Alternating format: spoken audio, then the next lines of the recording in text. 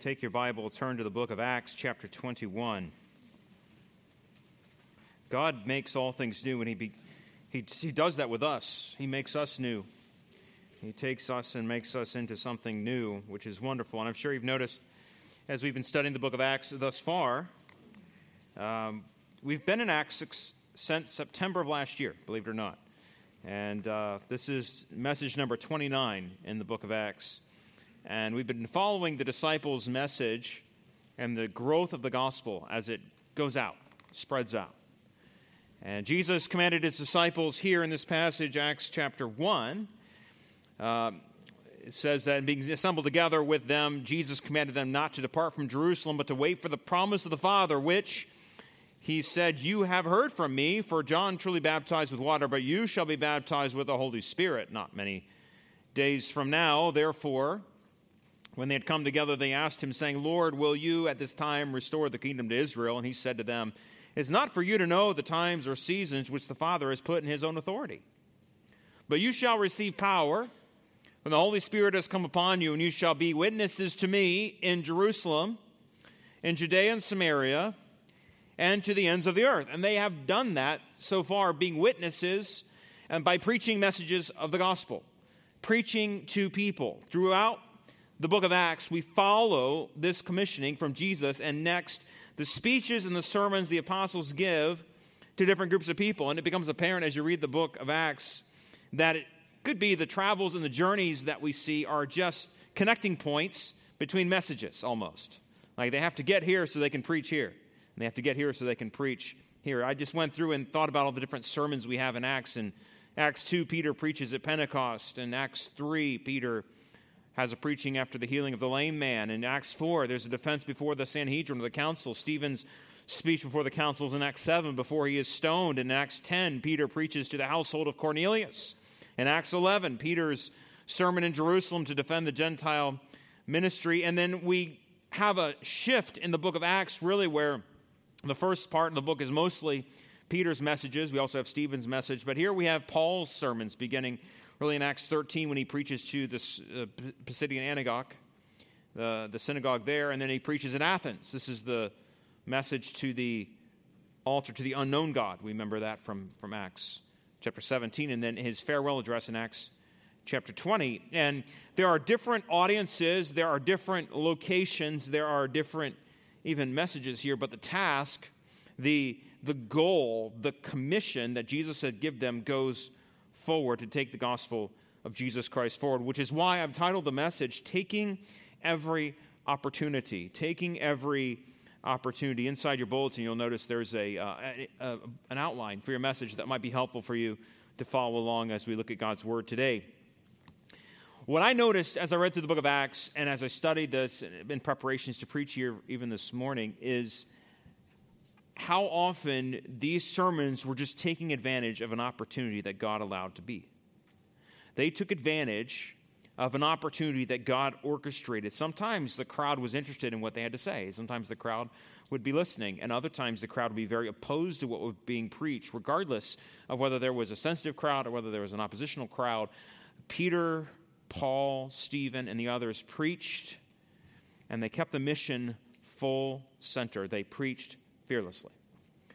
And Paul saw his circumstances here as under the sovereign hand of God for the purpose of doing what God had called him to do. Let's pray, and then we'll look at the passage before us this morning. Father, we ask your grace upon us. I pray you give us, Lord, your wisdom. As we look into your word and we see again Paul telling the story of his life and the transformation that happens there, Father, may we commit this week to take every opportunity we have to present the gospel to others and to use what you've done in our hearts to communicate the truth to others. In Jesus' name we pray, amen. Look, by way of review briefly, as we look at this passage, Paul has committed to come back to Jerusalem. He is going to face certain danger all along the way. The Lord has warned him in every city. People have come to him and say, "Paul, you're going to be bound. You're going to be bound by cords. You're going to be handed over to the secular authorities." And yet Paul said, "I must continue to go forward towards Jerusalem." His heart was set that way, and he was bound in the Spirit to go to Jerusalem.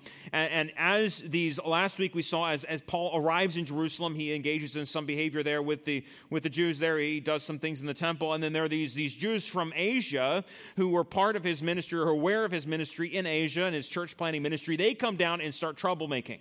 And they see Paul in the temple and they say, he has brought a Greek into the temple. He has defiled the temple, and he's teaching people not to be circumcised. He is defiling the laws. And they lie about Paul, and then a mob forms. Remember that we talked about this last week. The mob forms and drags Paul out of the temple, begins beating him with the intent to kill him. It says look at verse 31, as they were seeking to kill him, news came from the commander of the garrison that all Jerusalem was in an uproar. And he immediately took soldiers and centurions and ran down to them. And when they saw the commander and the soldiers, they stopped beating Paul. The picture here is that there was some sort of setting where the Romans had guards on hand when there would be Jewish festivals and Jewish feast days, because these things were not too uncommon. There would be some riots and some problems. And so when the commotion started coming up, immediately the soldiers descended upon the scene to establish order. And it says in verse 33 that the commander came near, took him, and commanded him to be bound with 2 chains. And he asked Paul who he was and what he had done. And some among the multitudes cried out at one thing and one another. So when they could not ascertain the truth because of the tumult, he commanded them to be taken into the barracks. And when he reached the stairs, he had to be carried by the soldiers because of the violence of the mob. And for the multitude, the people were following after, crying, "Away with him." We have this scene. I want you to put yourself in this scene, the chaos surrounding the Apostle Paul as he's being carried, being bound by chains into a barracks away from the mob just so they can hear him defend himself. This is the loud group surrounding him, desiring to destroy him. And I want you to notice what happens in this moment. Look at verse 37. And as Paul was about to be led into the barracks, he said to the commander, "May I speak to you?"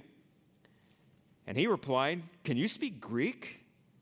Are you not the Egyptian who some time ago stirred up a rebellion and led the 4,000 assassins out into the wilderness?" And Paul said, "I am a Jew from Tarsus in Cilicia, a citizen of no mean city. I implore you," notice this, "permit me to speak to the people." I want you to notice what Paul does here as an example for us today of someone who is bold in the gospel. The first thing is he speaks to the crowd that Jesus has given him. And I want to challenge you. You need to speak to the crowd Jesus gives you. That crowd may not always be the crowd you would anticipate. That's right. First, he gets permission to speak. He's brought up there. He has chains around him. And this commander, we find out later his name is Lysias. Claudius Lysias. He speaks, and Lysias is shocked when he hears Paul talk because there's been so much chaos and so much noise. He doesn't know who this guy is. All he knows is that there's a lot of chaos around him, so he's dragging him in, and he asks permission. He says, "May I speak to you?" And he had assumed that Paul was this Egyptian terrorist. Now, we know from Josephus and others, there was this thing that happened previous to Paul where there was a man who was a terrorist who whipped up all these people. He was Egyptian, and they were going to attack, and he got them all ready to attack, and he left them and fled out of town. And so there were all these people who were angry at this man, this leader of this vigilante group or this sort of terrorist cell group, and they were angry that he had left town. And so when the man, remember that Lysias had been there, had seen Paul being beat up, he assumed, oh, that's what this guy is. He's probably the Egyptian. But when Paul opens his mouth, what comes out is not broken Greek or Egyptian. It's educated Greek. And that's why it says in your Bible, can you speak Greek? Maybe that's better like, oh, you're speaking Greek? Like, what? This is not what I expected. I did not expect this man who's been beaten up and bloodied and has been bound to speak with such educated speech. And so he says, no, I'm not Greek. I'm actually a Jew from Tarsus. It's not an insignificant city. And then Paul saw an opportunity to preach where most of us would see an opportunity to flee. I want you to notice here, as I put on the screen behind me, rather than trying to get away from the people, Paul was doing everything he could to speak to the people. And I think this is one of our flaws as so many Christians. We do not see the crowds that Jesus puts in front of us. We miss this.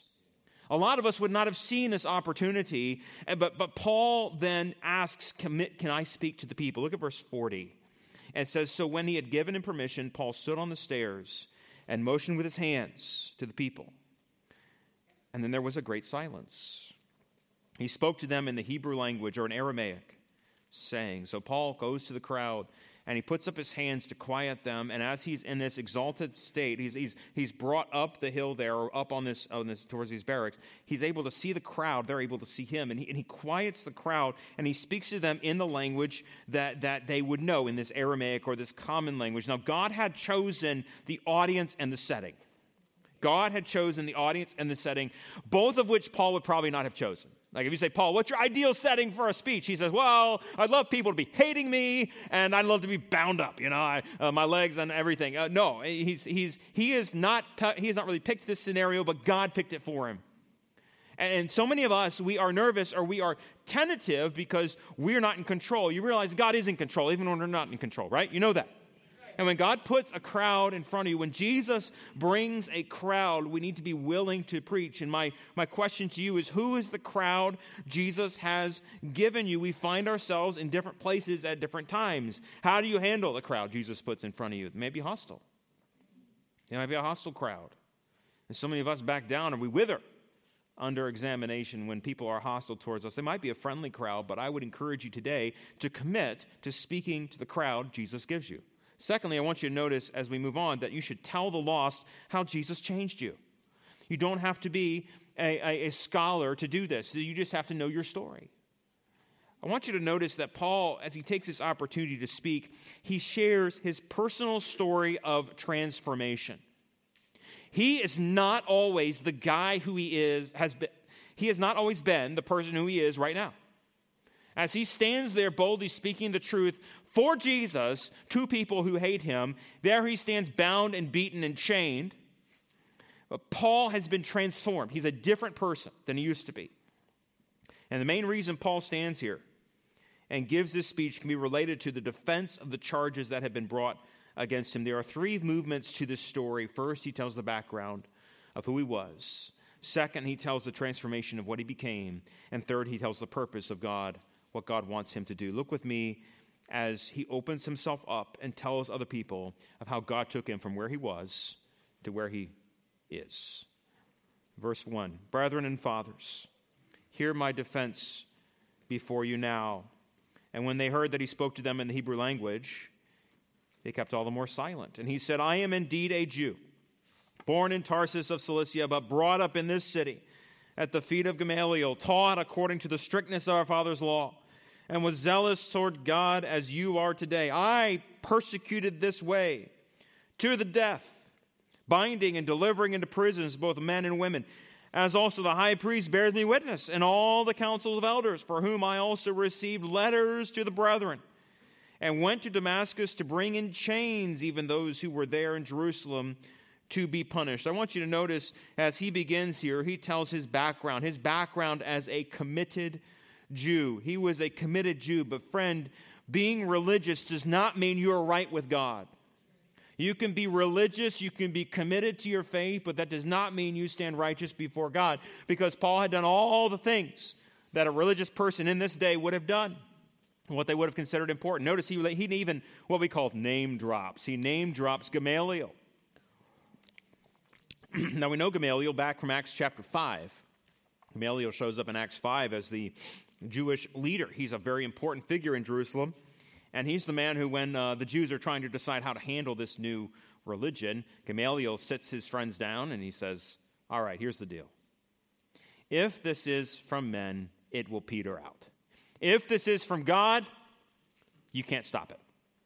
So take your hands off it and don't do anything and let it run its course. That's what he said. That was Gamaliel. And I contend that if Gamaliel had that much clout to speak in Acts 5, as Paul mentions him here, he's a man who everyone respects and they know. And Paul says, I learned at his feet. I was there and I was taught in the law. I was so zealous. I was persecuting the early church. I was going out and I was destroying people's lives. And he points to the Jewish leadership. And he says, you remember me. He said, I was the guy who was requesting letters to go to Damascus and to round up people. Like, just talk to the high priest. Talk to those people. They know who I am. They remember who I was. He was a committed, sincere person. But friend, you can be committed and you can be sincere in your religion and going straight to hell.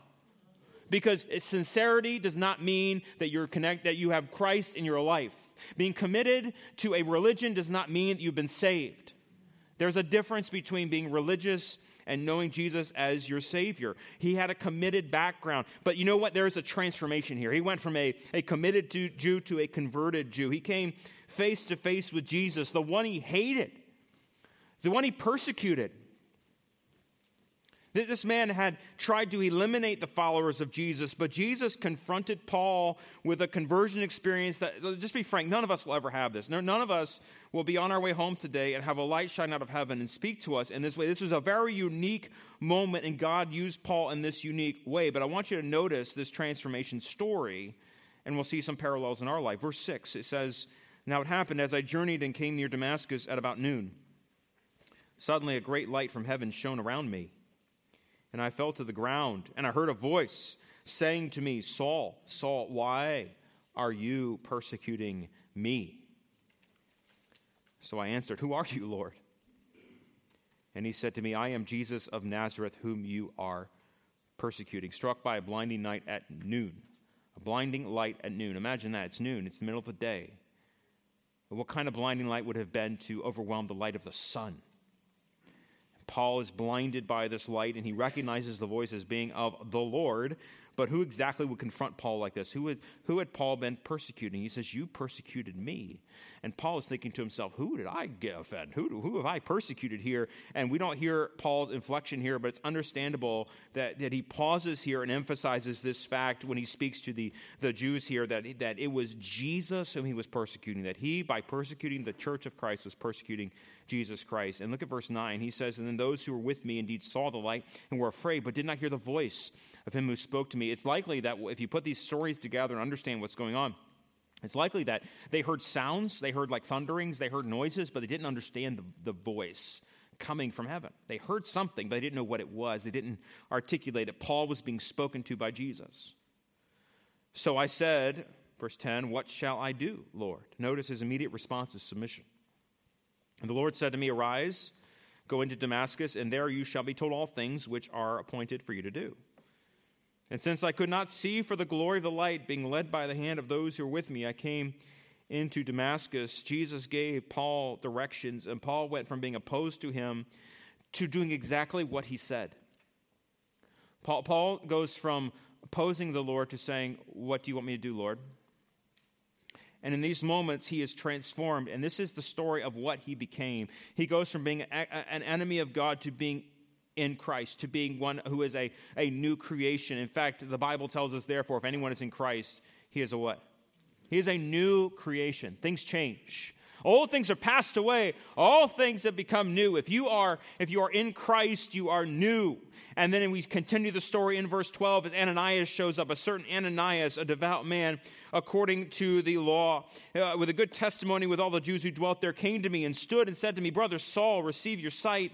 And at that same hour I looked up at him. And then he said, 'The God of our fathers has chosen you, that you should know his will and see the just one and hear the voice of his mouth. For you will be his witness to all men for what you have seen and heard. And now why are you waiting? Arise and be baptized. Wash away your sins, calling on the name of the Lord.'" This Jewish leader, Ananias, calls this Christian brother, Paul, he calls him a brother. He accepts him into the faith, and God honored this prayer. Paul received his sight. Notice the phrase, "God of our fathers." This is the same God of the Old Testament. This is not a new religion in the sense that this is not a new God. Jesus is the Son of God. He is the second person of the Trinity, and this is the same God of the Old Testament. He said Paul would know his will. He would see the name, the just one, the Messiah here. He would hear his voice. And then notice he says, "You'll be a witness to all men of what you've seen and heard." You will have a job, Paul, and that is to tell other people about what you've seen and heard. That you will tell others about the gospel message. And then the Bible tells us here that Ananias commands him. He says, "Arise and be baptized and wash away your sins, calling on the name of the Lord." And the way this is written, if you'll notice that last phrase, "calling on the name of the Lord," is a phrase in the Greek that tells us that's what's happening. He says, since you've called on the name of the Lord, now you need to get up and you need to get baptized. The baptism always in Scripture follows one's salvation. If you look at the pattern of Scripture, always it's being saved and baptized and joining the church. These are the three steps of the Christian faith. Being saved, and then you are baptized as a sign of your salvation, as a demonstration to others that you are saved. It's an outward working of what's happened in your heart, and then you are to join the church following those things. Here, the water baptism represents the sins being washed away, that we've been buried with Christ and raised again with him, one who has committed you, a converted Jew. And then finally, the last part here is that he is a commissioned Jew. And I think this is another important part of his testimony, because Paul's story continues as he goes back to Jerusalem after his conversion in verse 17. He says, "Now it happened when I returned to Jerusalem and was praying in the temple, I was in a trance and saw him," that's Jesus, saying to me, "Make haste and get out of Jerusalem quickly, for they will not receive your testimony concerning me." See, Paul is not one to defile the temple. He's actually praying in the temple. He's in a trance when the Lord speaks to him. And if you study the Bible at length, you might read a story like this and say, that sounds sort of familiar. I think there's something going on here. There's some connections with the Old Testament, and there is. There's the story of Isaiah, and his vision of God in the temple was very similar to this. There are similar commissionings here in that they both are in a trance. They both see the Lord. They both are commissioned by the Lord. But what's amazing is that whereas Isaiah the prophet is told by God to go to the people of Israel and preach to them, Jesus told Paul to do what? To get away, to leave. He says, you've got to get away from Jerusalem. You've got to go somewhere else because they're not going to receive your testimony. Jesus says, get out of Jerusalem. The Jews are not going to receive your message. They're not going to listen to you. Look at verse 19. He says, so I said, Lord, they know that in every city I imprisoned and beat those who believe on you. And when the blood of your martyr Stephen was shed, I was standing by, consenting to his death and guarding the clothes to those who were killing him. Can you hear the grief in his voice as he remembers the pain he caused people and the suffering he caused people? The fact that he was there when Stephen was murdered, stoned there to death, crushed by the weight of stones and bruised, crushed and disfigured. And he was there and he watched as his friends and fellow Jews did that to this martyr. And he's very aware that might await him.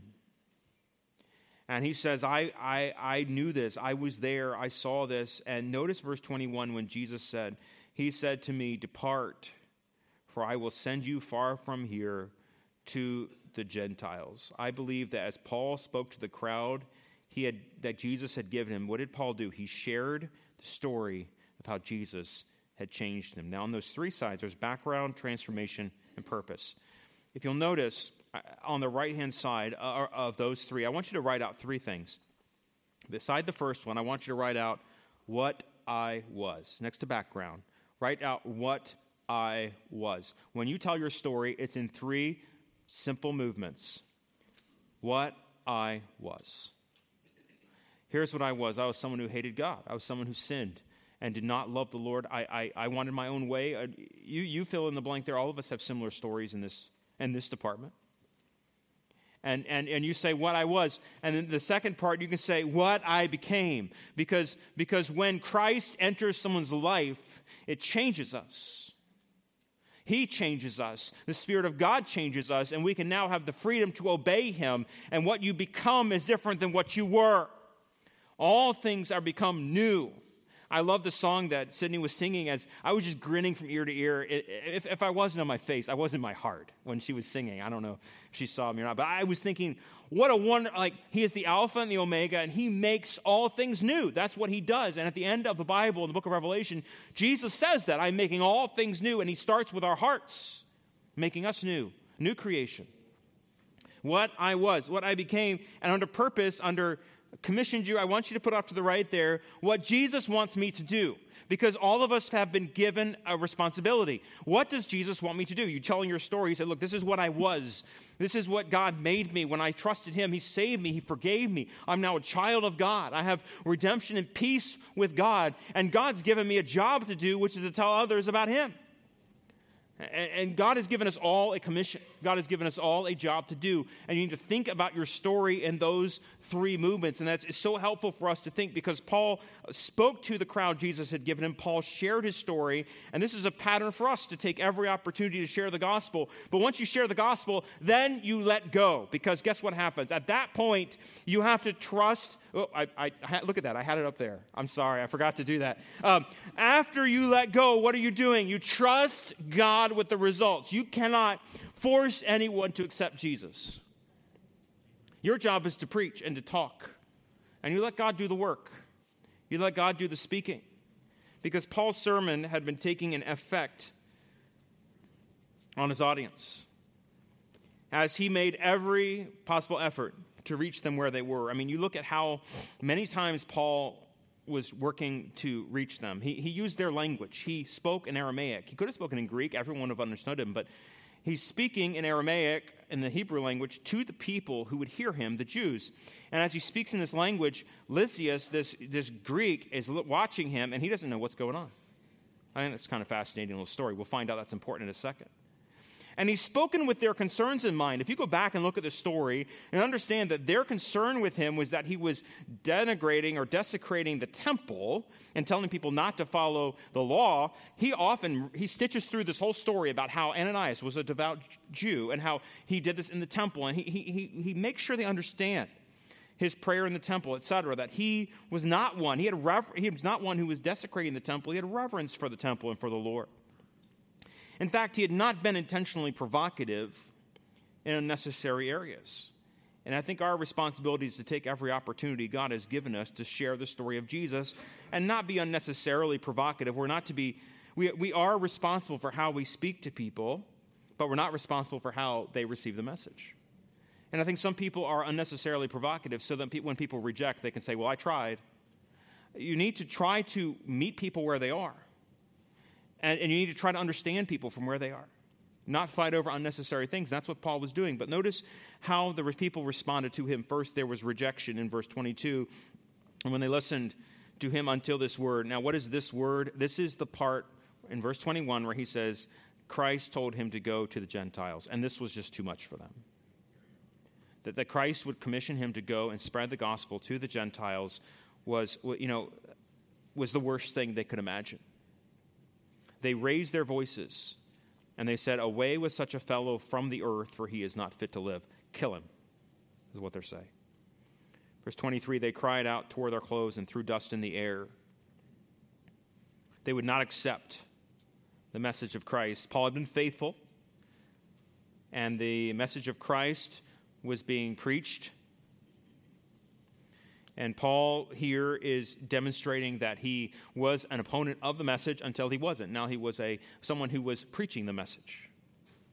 And as they are so angry, they begin to ready themselves to hurl stones at Paul to kill him. They throw dust in the air. They take off their clothes, their outer garments there to get ready to kill him. And they have these murderous threats, away with such a fellow. Paul is threatened.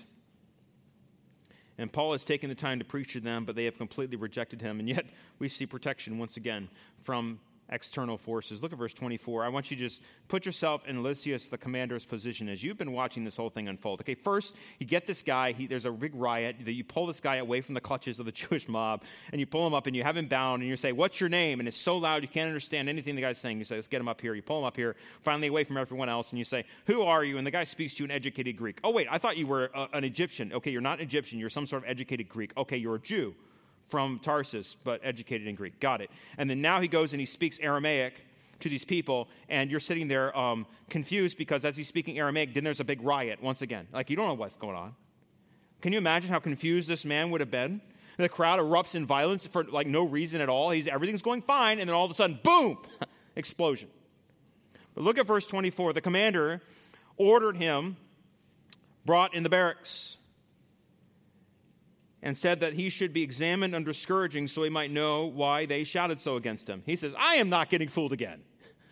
I want you to come in here, Paul, and we're going to strap you down, and we're going to whip you with a cat of nine tails, and we're going to torture you until we figure out what's going on here. Because I think he feels like Paul has somewhat betrayed him, that he has worked him in order to speak to the group there, and that in the middle of this chaotic scene, Paul is once again facing scourging. And how does God protect Paul? Look at verse 25. And when they had bound him with thongs, so they take straps, and they strap him to some sort of piece where his hands are stretching his back, and he is stretched where they're going to take a whip, and they are going to whip him and ask him questions here. He says to the centurion who stood by, who's probably the man actually fastening these straps, he says, is it lawful for you to scourge a man who is a Roman and uncondemned? So Paul doesn't say, help. He doesn't say, excuse me, sir, I'm a Roman. He asks a question. It's unbelievable. The way he does this, you can see that he's trusting the Lord all along the way. And the centurion, it says, heard that. He went and told the commander, and he said, take care what you do, for this man is a Roman. So as they've stretched him out, we don't really know all the details of Roman citizenry and what it involved, but it did mean that if you were a Roman citizen, you could not be tortured without a trial. You could not be imprisoned without a trial. There were certain rights that were afforded to you that were not afforded to someone else. So again, imagine Lysias. He thinks he's an Egyptian. Then he knows he's a Jew from Tarsus who's speaking Aramaic. And now he hears that he's a Roman citizen. Can you imagine the confusion? This guy's like, what is going on with this guy? I can't imagine what this guy is trying to pull on me. So he goes up and he speaks to him. Look at verse 27. The commander came and said to him, tell me, are you a Roman? Straight and to the point. And he said, yes. He can't believe it. So the commander answers, and this is a little humor, okay? The commander answered, with a large sum I obtained this citizenship. But Paul said, but I was born a citizen. So once again, what happened in Roman citizenship, you could obtain your citizenship by way of paying for it. And a lot of people did. And Lysias apparently had obtained his citizenship by paying for it. And the way this is written, more than one commentator I read pointed out that this is almost like he's saying, man, they'll sell a citizenship to anybody these days. There's a little bit of a biting edge in what he's saying. He's like, with a large sum of money, I bought my citizenship. Like, I can't believe someone like you has a citizenship. And Paul turns to him and says, I didn't have to buy mine. I was born a Roman citizen. Now, imagine again the confusion filling this man's mind. I more than once this week just kind of shook my head and said, wow, what can you imagine being this fella and trying to put this all together? Verse 29. Then immediately those who were about to examine him withdrew from him. Examine him, put that in quotes. They were going to torture him. Okay? Torture him, withdrew from him.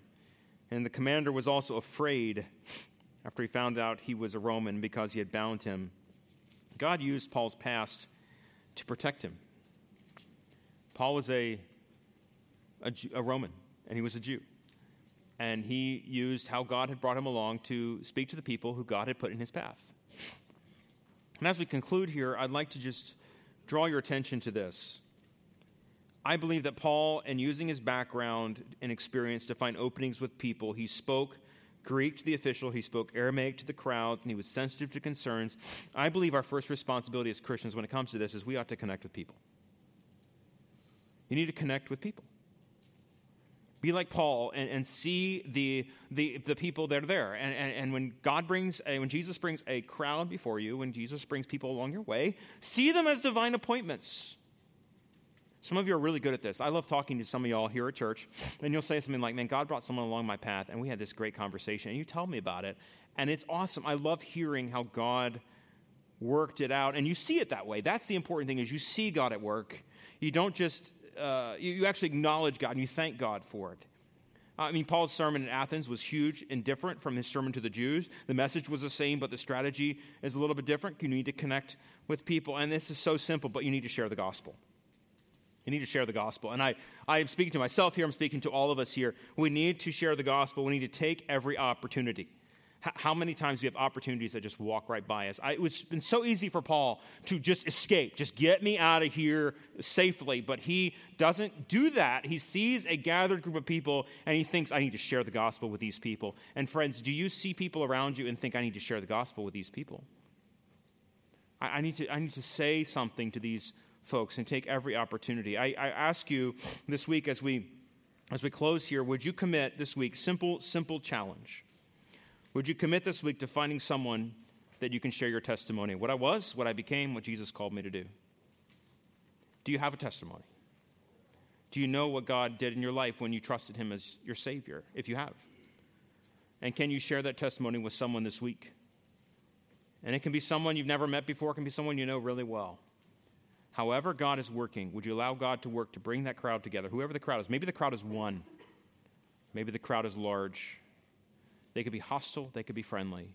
Be sensitive to that crowd. Reach those people. Share the gospel with Jesus and trust God with the results. You know, when Jesus tells a story in the Gospels, he talks often about how a sower went out to sow, and he sowed seeds upon different kinds of soil. And as he scattered the seeds, some fell on good ground, some fell on stony ground, some fell by the waysides, and some, you know, the seed fell on different grounds. There's a sense in which when we spread the gospel, there is a little bit of the indiscriminate spreading of the good news. That you know full well that some people are not going to receive the gospel, and that's okay. You're still to spread the seed because you don't know where the good ground is. You don't know who's going to receive the truth and believe the truth. So I challenge you today, connect with people. Don't hole up. One of the worst things that happened to us with all the COVID garbage that went on was that people disconnected from each other, didn't they? And they got to be on their own. And they didn't want to talk to anybody. And I noticed as we started talking about this, when we go to Walmart, and you used to be able to talk to people, and people would just kind of do this, like, no, I don't want to talk to you, weird person. Who are you? You know. And that's we're thankful that most of that is far gone. But friends, don't let those habits stick around now. We need to step forward and talk to people. Strike up conversations. Become friendly. Connect with people. Connect with your neighbors. Do you know your neighbors' names?